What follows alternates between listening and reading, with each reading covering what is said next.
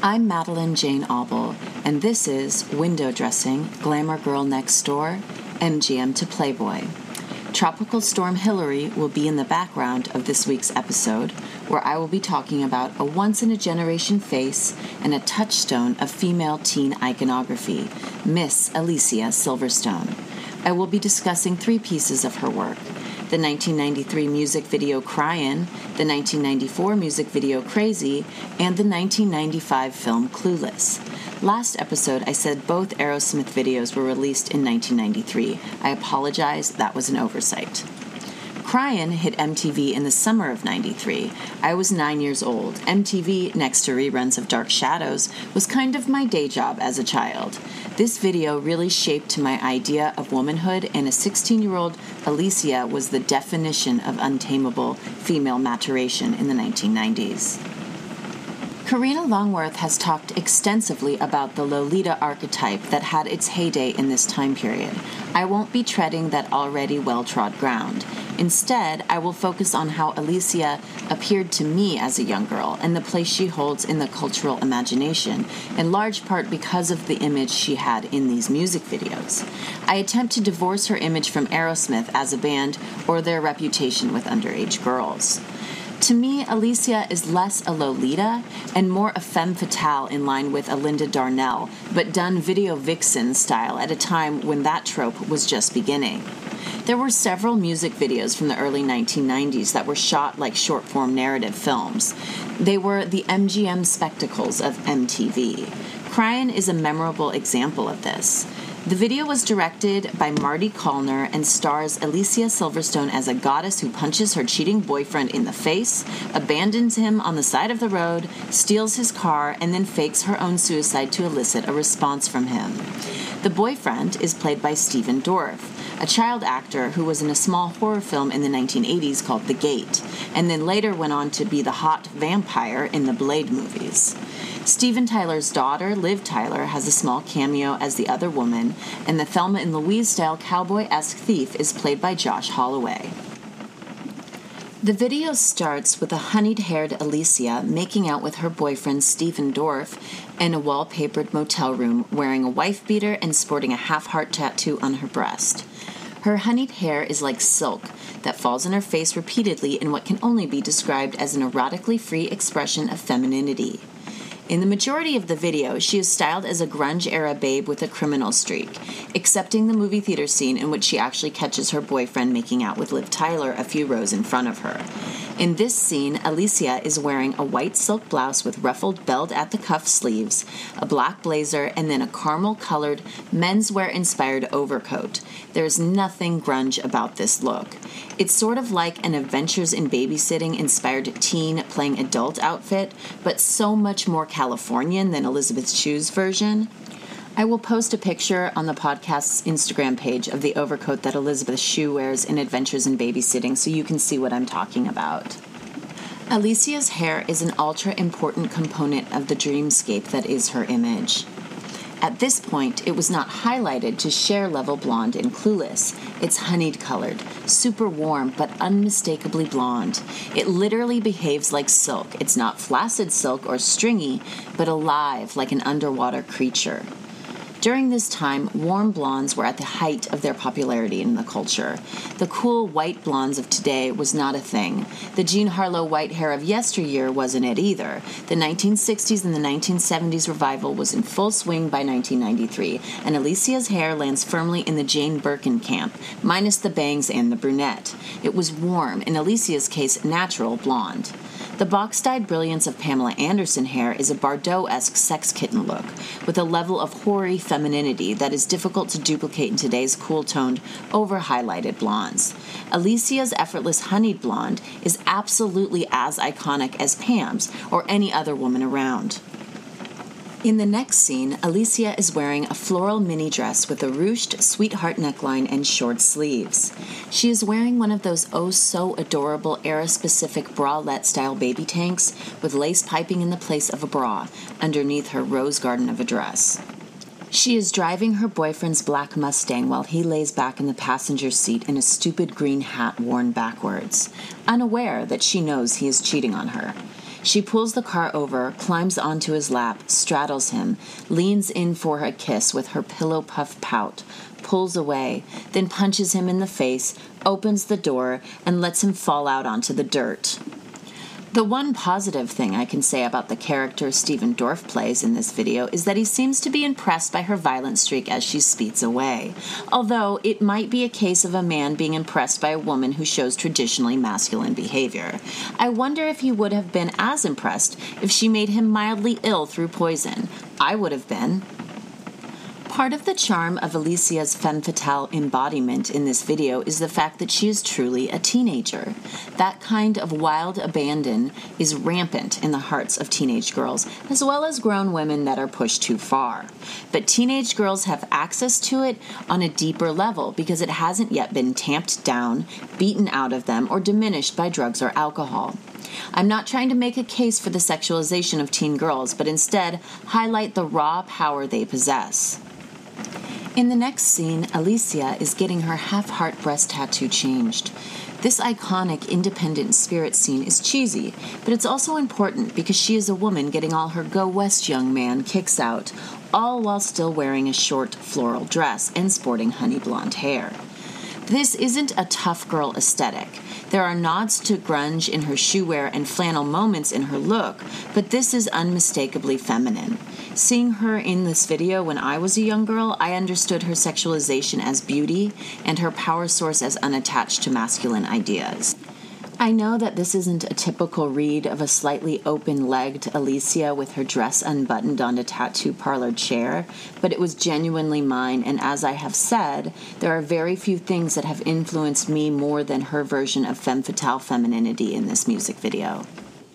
After she leaves the tattoo parlor, the car breaks down in the midday California sun on what looks like the side of Mulholland, at a dirt turnoff usually populated by Starline tours and Maserati rentals.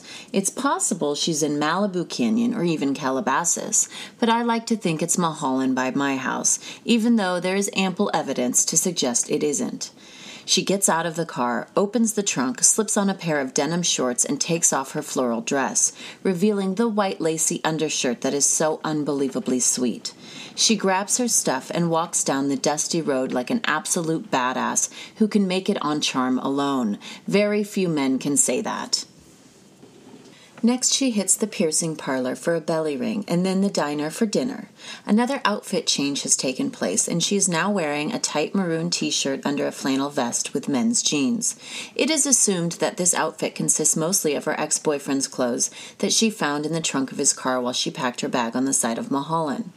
I would have preferred to not have taken the route of more masculinely dressed the more freedom she finds, but that's where we're at. We could frame it more like a Thelma and Louise style triumph, meaning that is just what road life looks like. It's always worker bee inspired menswear, especially in the American West. No dusty road can diminish the sheen of her honey hair, though. A Brad Pitt type makes eyes at her from the other end of the counter. She does an amazing pout and shrug thing that is unreal, and I honestly cannot describe. I will post a short clip of it in lieu of a description that does it justice. He grabs her bag when she isn't looking, takes off down the street with her in tow. She chases him down, drop kicks him, and successfully gets her bag back. Full disclosure, this scene inspired my own heroin-level activities after being the victim of a snatch and grab on a San Francisco bus in my early 20s. I chased the kid down who stole my wallet, all while wearing short shorts and stacked wood heels. It would have been easier in menswear, but for me, that really misses the point. In the next shot, Alicia is leaning out of a cherry red phone booth at sunset, with her hair half covering her face. She's calling her ex, we assume. She looks hotter in this scene than any other. It's an absolutely iconic shot, one that has deeply informed my sense of wonder. This is another one of those stranded roadside moments that is normally reserved for male anti-heroes and rugged adventure seekers, not blonde teen girls. It's revolutionary. She is the Betty Davis diner waitress in Petrified Forest if she left on her own instead of waiting for the handsome fop to take her away. She is both gangster's moll and anti-hero. It's a fucking femme fatale for the new age. The thing that is important about this type of portrayal, especially by a young girl, is that it isn't about a woman stepping into a man's role. With the exception of the menswear-style grunge moments, Alicia is succeeding and failing based on femininity. She is a seductress. She isn't cosplaying a man. She's doing it like a woman. It being the embodiment of well-worn ideals of freedom. The next and final scene opens on Alicia standing on a highway overpass, her back to the ledge facing her ex-boyfriend and a gang of cop cars. The ex tries to coax her away from the edge as she pretends to teeter and smiles. She then flies backwards and free falls in one of the most joyous fuck you moments any woman could ever hope to have. She is attached to a cord, so it's all a put on. When she bounces up from the bungee cord, she gives her ex the middle finger from midair. This iconic moment is difficult to break down through my joyous rapture, but basically what's great about it is that she punishes him, also known as holding him accountable for his bad behavior. She does this in a way that is so spirited, so full-throated, so fucking embodied, you can't help but envy her. I also think there's something really honest about accountability for men being wrapped up in the self-harm or damage of a woman's body. The fact that it's an act, a manipulation, a put-on, is victorious for her and adds an extra dose of punishment for him. This was my dream as a child, and it still is as an adult. The next music video Alicia was in came out the following year, the 1994 Aerosmith music video for the song Crazy. I'm not going to go into detail about this video because I don't think it comes close to the Crying video in artistic integrity or anything else. It's mostly strip clubs, lesbian fantasies for male viewers, and dumb montages. But the one shot that is iconic and worth mentioning is when, in the beginning of the video, Alicia breaks out of her Catholic school by climbing out the paned glass windows of the girls' bathroom. She goes out of the window backwards, and her pleated plaid schoolgirl uniform skirt gets caught on the latch, pulling the skirt up, revealing silk bloomers trimmed in lace. This, to me, is a callback to the freedom-seeking women of the 1930s. Specifically, I'm thinking about Norma Shearer in the 1931 film A Free Soul. Her character in that film changes into a similar undergarment in the first scene as an indication of the modern, liberated, and free woman that she is. Once she makes it out of the window and uncatches her skirt, she runs. She runs full speed towards her car, towards her freedom. This seems fairly simple, but it's powerful. Women, girls, and all iterations of femme are trapped constantly by something, someone, or everything and everyone. A simple scene of a young girl running away is everything. The next film and timeless teen classic we are going to talk about is the 1995 film Clueless. It was written and directed by a woman, Amy Heckerling, a rarity in Hollywood and definitely noteworthy. Mona May did the costume design, which remains wildly influential to this day. Amy Wells did the set deck, and the production designer was Stephen Jordan. The hair and makeup department is large on this film, so I'm going to list all those names in the episode description as opposed to here.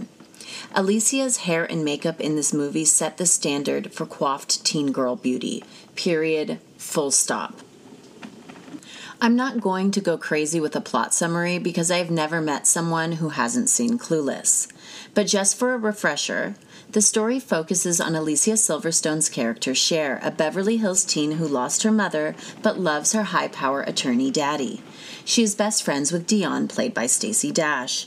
A new, unglamorous, not from California, girl comes to Beverly High. Her name is Ty. She is played by Brittany Murphy. Cher and Dion take Ty under their teen dream tutelage and make her over. Eventually, Ty cosplays popular to the point that Cher questions her guidance and her own self-worth. Teen trouble abounds when Cher mistakenly falls for the hot gay guy, Christian, played by Justin Walker. Eventually, Cher figures out that she is in love with her pseudo-intellectual loser stepbrother Josh, played by Paul Rudd. This is a real love story. It's about a girl who is disregarded as being a ditz, but is really just a teen living her best life, combating the audience's sexist dismissals. By falling in love with the nerdy Josh and vice versa, her character is validated intellectually while simultaneously creating a satisfyingly wholesome ending. And honestly, Cher deserves love, and we deserve heartwarming. It's also important for me to say that part of Clueless as a whole, and Cher's character specifically, is the subversion of the expectations of what dumb is. It's usually anything equated with femininity or unfettered fun, like malls, hair, awesome chartreuse plaid schoolgirl outfits, and fuzzy mini backpacks. But in reality, that opinion is sexist on its face, and this movie challenges it by letting her be wholly femme. Basking in capitalist activities is a power source for Cher, because this is America. And as far as I can tell, dabbling in wasteful spending only signals dits if you're a girl. The very fact that she is rich is a requirement of the role because she needs to have her own power source, one that makes her equal societally to a typical male protagonist. Her beauty helps with that too. The first scene I'm going to talk about is when Cher gives her oral presentation on Haitian refugees in her debate class. She is wearing the famous chartreuse-leaning yellow plaid skirt with matching cropped Angora cardigan over a delicate lace tee. Her chewing gum, which she removes from her mouth for the speech, matches her outfit, and her hair glows effortlessly blonde under the fluorescent school lights. Her hair is highlighted and shorter than it was in the previous two pieces of cultural products we have discussed. Her makeup is effortless, simple, clean, young. I'm going to read her whole speech verbatim because it really fucking matters. Cher says, "So okay, like right now, for example, the Haitians need to come to America. But people are all like, what about the strain on our resources? But it's like when I had this garden party for my father's birthday, right? I said RSVP because it was like a sit-down dinner. But people came that did not RSVP. So I was like totally bugging. I had to haul ass to the kitchen, redistribute the food, squish in extra place settings. But by the end of the day, it was like the more the merrier. And so if the government can just get into the kitchen, rearrange some things, we could certainly party with the Haitians. And in conclusion, may I please remind you that it does not say RSVP on the Statue of Liberty." This joyous speech is met with raucous applause, and then Cher pops her bubblegum back in her mouth and squeals. This is one of the best examples of an argument for vocal fry that I have ever seen. Bring back mall culture, bubblegum, and unapologetically bubbly blondes, please. For me, it is revelatory to see a young woman lean into all that society despises and dismisses about women.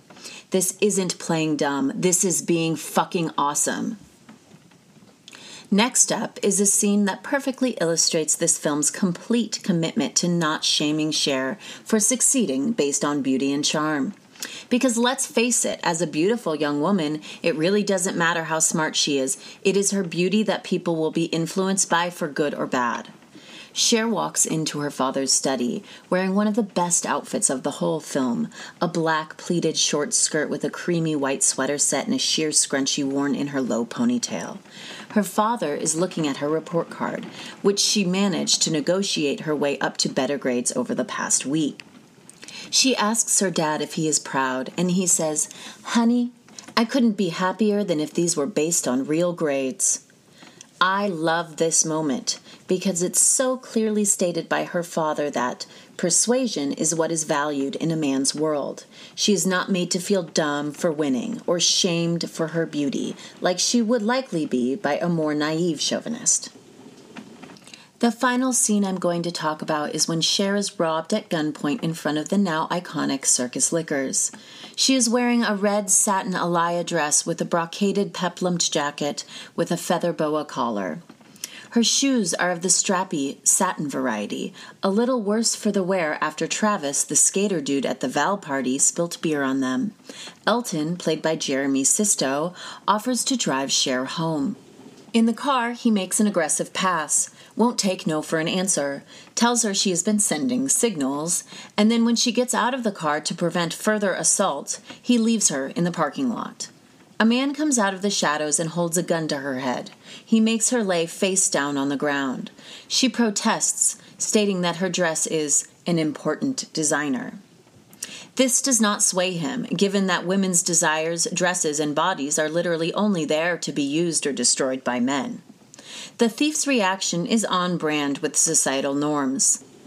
Let's not forget that red satin is the most potent symbolism for female sexuality that I can think of, and making Cher lay face down so he can steal from her with a phallic symbol of death is picture perfect.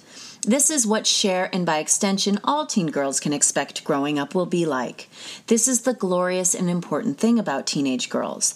They represent what women are before they are destroyed by men and or the world of men. There is no preventing the damage that will ensue after the threshold of pain is exceeded. That's just womanhood. After Cher is finished counting to 100 as instructed by the man with the gun, she gets up and calls her stepbrother Josh from a payphone. Josh receives the call while in bed with a beret-wearing brunette who recently attempted to go red. She rolls her eyes and accompanies Josh to pick up his kid sister in the valley. On the car ride home, Josh and the anonymous Francophile argues about Shakespeare or something else deeply offensive in its dismissal of what Cher has just been through. Cher tries to join in the conversation, making a point based on the film version of Hamlet. The brunette, attempting to be a redhead, immediately dismisses Cher and treats her like a dumb slut without any fucking reason other than her blonde hair and designer boa jacket. I fucking hate this bitch. When they arrive at the woman-hating academic's apartment complex, Cher waits in the car while Josh walks her to her door. They kiss. Cher says, in the form of a thinking voiceover, "Ew, my life is turning into a bigger disaster than Malibu," which is currently going through a disaster in the film. But that line kind of works in any decade, given the fires and floods that torture the 10-mile town on the coast. It's just awesomely Californian. Cher's inability to realize that she loves Josh at this point in the film is totally reasonable, considering any normal girl would feel an icky pang at being treated like a disposable ditz by a brunette in a beret, which, by the way, feels just like the initial stages of love. The inequities of loving a man are a humiliation that cannot be remedied with pseudo-intellectualism, brown hair, or a dumb fucking beret. Although, in all seriousness, I understand the effort. I don't respect it, but I understand it. Cher is left with no defenses, only a hot satin dress and a fully embodied blonde that will shine no matter how many pat dismissals she is made to bear, which, if I am being honest, is probably a higher number than we can quantify. Of course, we know in the end that Cher ends up with Josh. Their love is real, even though he partakes in aspects of the culture that actively deny Cher's right to exist in her full glory. We can at least say on behalf of Josh that he finally learns his lesson about berets and goes in hard for the feather boa-wearing blonde. The fact that the two are related through marriage literally doesn't matter, because incest is a technicality, not a disqualifier, in the game of love. Next week, on Window Dressing, Glamour Girl Next Door, MGM to Playboy, we will talk about Sharon Stone in Casino. We will touch on Sharon Stone's life, but the main focus is her character Ginger in Casino. Ginger is an absolute style icon, yet the level of vitriol that character still faces today is unbelievable to me. I will make a case for my lifelong role model while smoking cigarettes and drinking gin and tonics next week. Thank you for listening. Please like and follow this podcast on Spotify or Apple Podcasts, and follow the Instagram page at Window Dressing Podcast for more content. I'm Madeline Jane Auble.